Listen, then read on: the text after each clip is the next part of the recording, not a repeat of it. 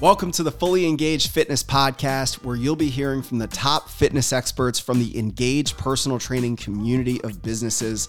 These include client interviews and success stories, insights and tips from our top fitness experts, and the unique approach that we bring to our clients that have helped transform thousands of lives over the last 10 years in business. Don't forget to like and subscribe this podcast so that you can be the first one in the know. Now let's get into this episode.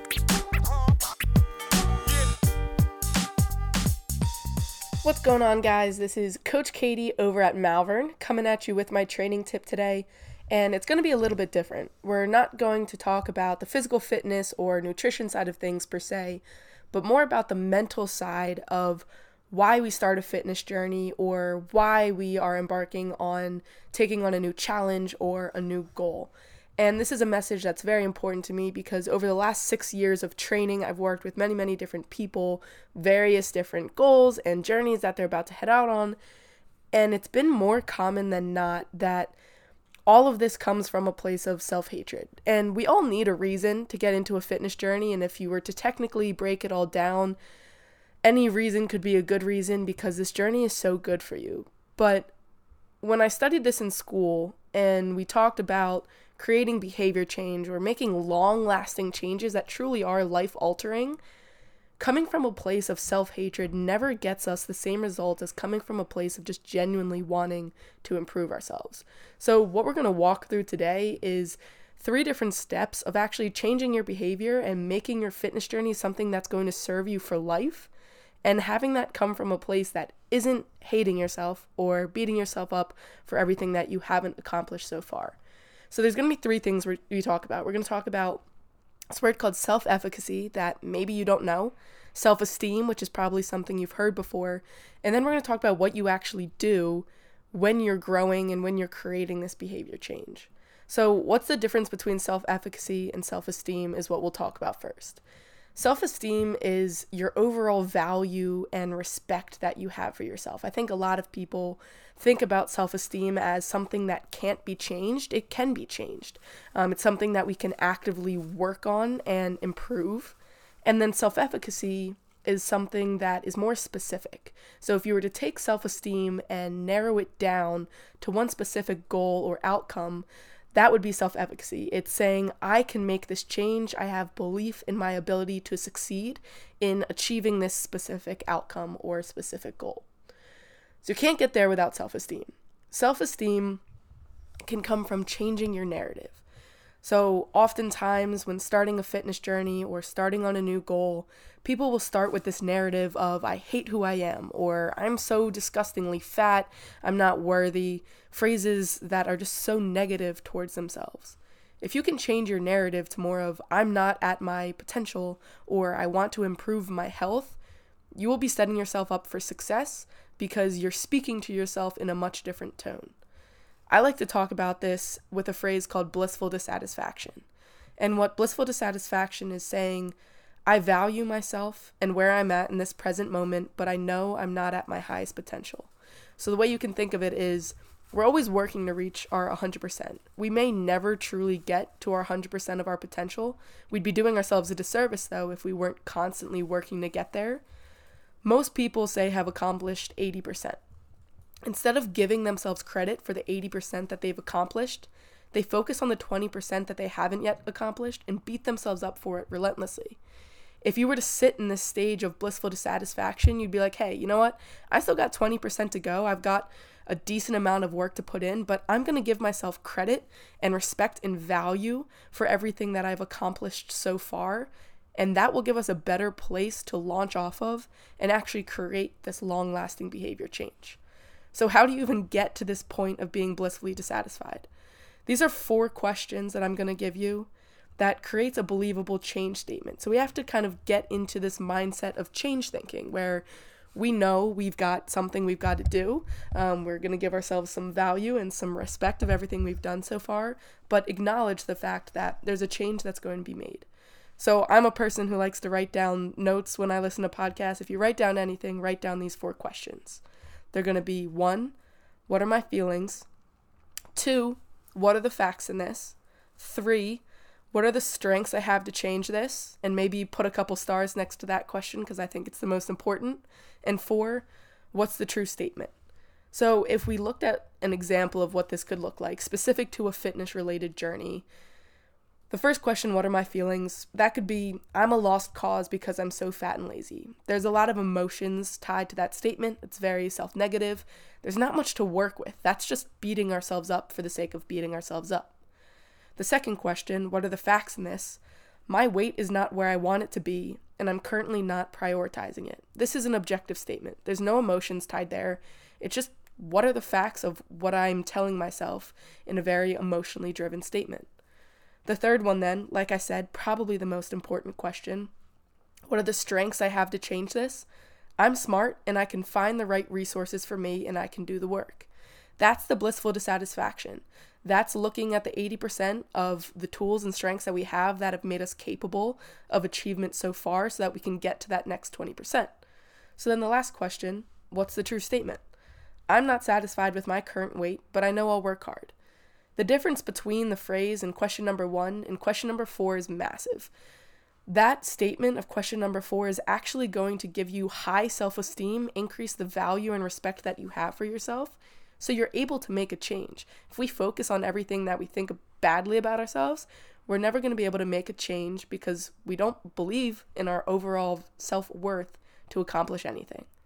So that's self-esteem. It's change thinking. It's asking ourselves questions to give ourselves this place of blissful dissatisfaction and actually make improvement.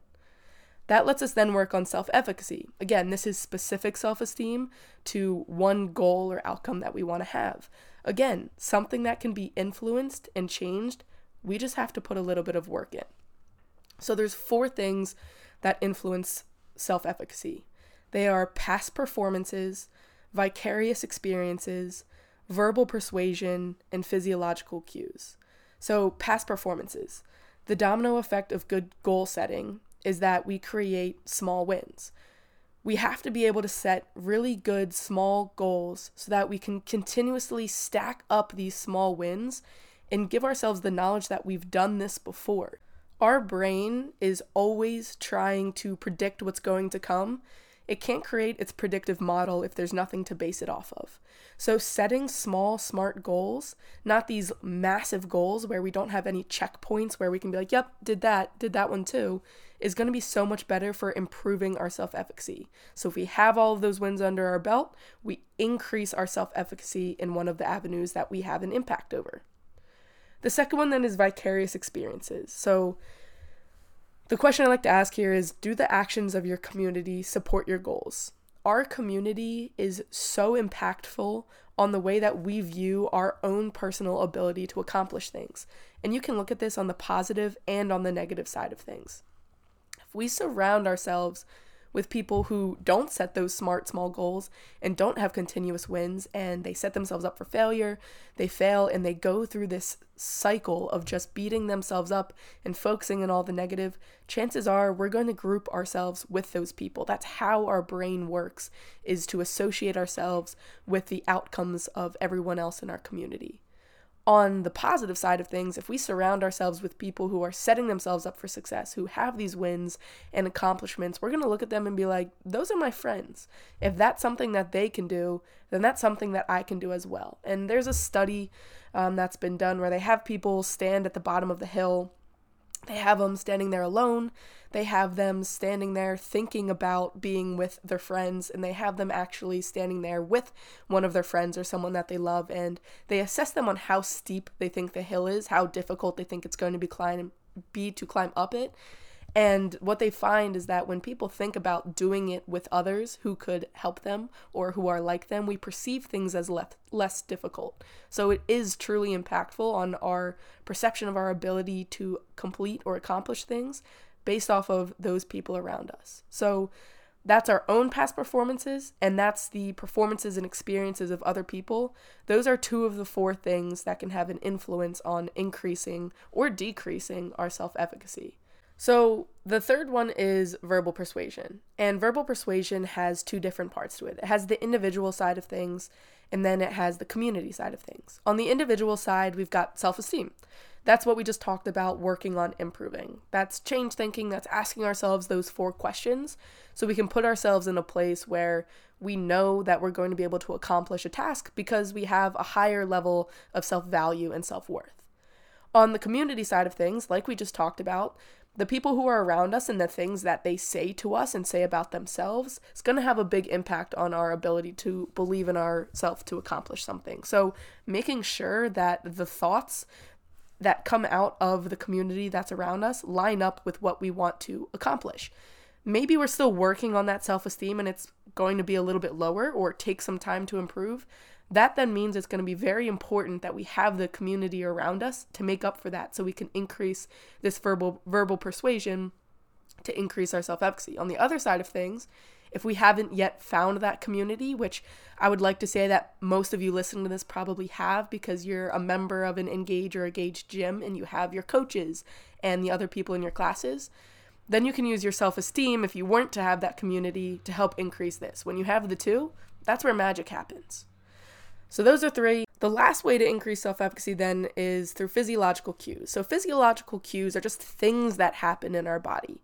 Most people think of like butterflies in your stomach or a racing heart rate. They are just physical things that are going on in our body, but it's our perception of what's going on, the context that's around it, that makes us associate it with a certain emotion or feeling. So butterflies in your stomach could be seen as either anxiety or excitement. If we put ourselves in a place or use different tools to kind of trick our brain into thinking it's one opposed to the other, then we'll be in a better place to feel comfortable in a situation. So if you're walking into the gym for the first time and you're like, I don't know if I'm gonna be able to do this, my stomach feels a little bit fluttery, you can tell yourself, this is excitement. My body is preparing itself to head into this new journey and I'm ready to take this on, as opposed to just tying yourself down to the anxiety, because that's not what it actually is. It's just something that's going on in your body.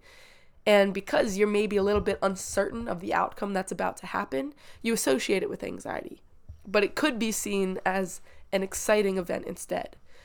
So those are 4 different things that happen in our world that we can influence to increase our self-efficacy. Now, you don't have to adjust all of them at once, but between past performances, vicarious experiences, verbal persuasion, and physiological cues, there's probably 1 or 2 of them that you could work on at a time, and just increasing those is going to increase your self-efficacy a ton and help you get towards this place of long-lasting behavior change. So then the last stage is growth. And it truly takes courage to grow. It's something that many, many people say. It's terrifying because we don't want to be uncertain of what's going to happen, and we don't want to see failure. There's a bias, it's called the status quo bias, where we stick to what's always been done because that's comfortable. Being comfortable is going to keep you where you're at, but it's not going to help you get where you need to go. You have to get really uncomfortable in order to make a long-lasting behavior change. But you can take away some of the discomfort by identifying barriers and reframing setbacks. So there's going to be things that come up. There's going to be roadblocks. There's going to be barriers. If you can get out ahead of time and predict what's going to happen and plan for it, you're going to be in a much better place than getting blindsided and having to whirlwind because you don't know what to do.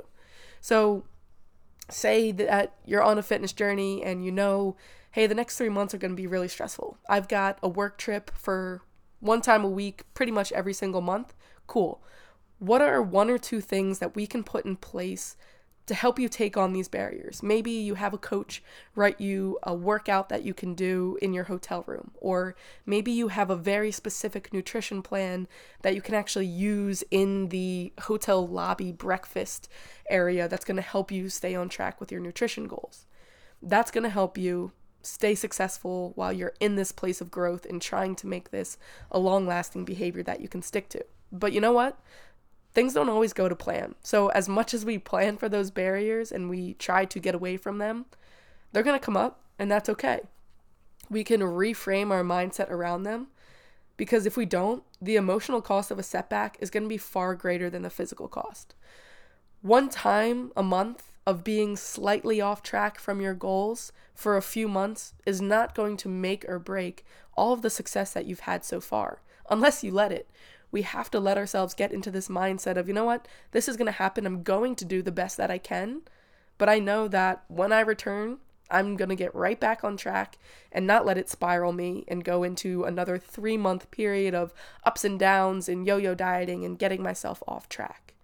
So we walked through self-esteem, creating your change statement, coming from a place of blissful dissatisfaction, knowing that we have the value in ourselves to be able to go on in life. And that lets us get to self-efficacy, controlling your influencers. You've got 4 different areas where you can have an impact in your life to increase your belief in your specific outcome or goal. And then growth, overcoming the status quo. Get uncomfortable. Know that it's going to take a lot of courage. There's going to be work that has to be done to identify barriers and to reframe your mindset so that your setbacks don't just hold you back for another extended time period. But if you have a high self-esteem and you have a high self-efficacy, that growth stage is going to be a lot different than if you were to come from a place of self-hatred. But you got to know it starts with you. You have to be willing to put in the work, ask yourself the difficult questions up front of what are the facts, what are the strengths, how can I work on this? And I promise if you walk through all those stages, the long-lasting changes in your life are going to be a lot different than if you sit here and beat yourself up for everything else that you have not accomplished so far. So that's what I got as my training tip.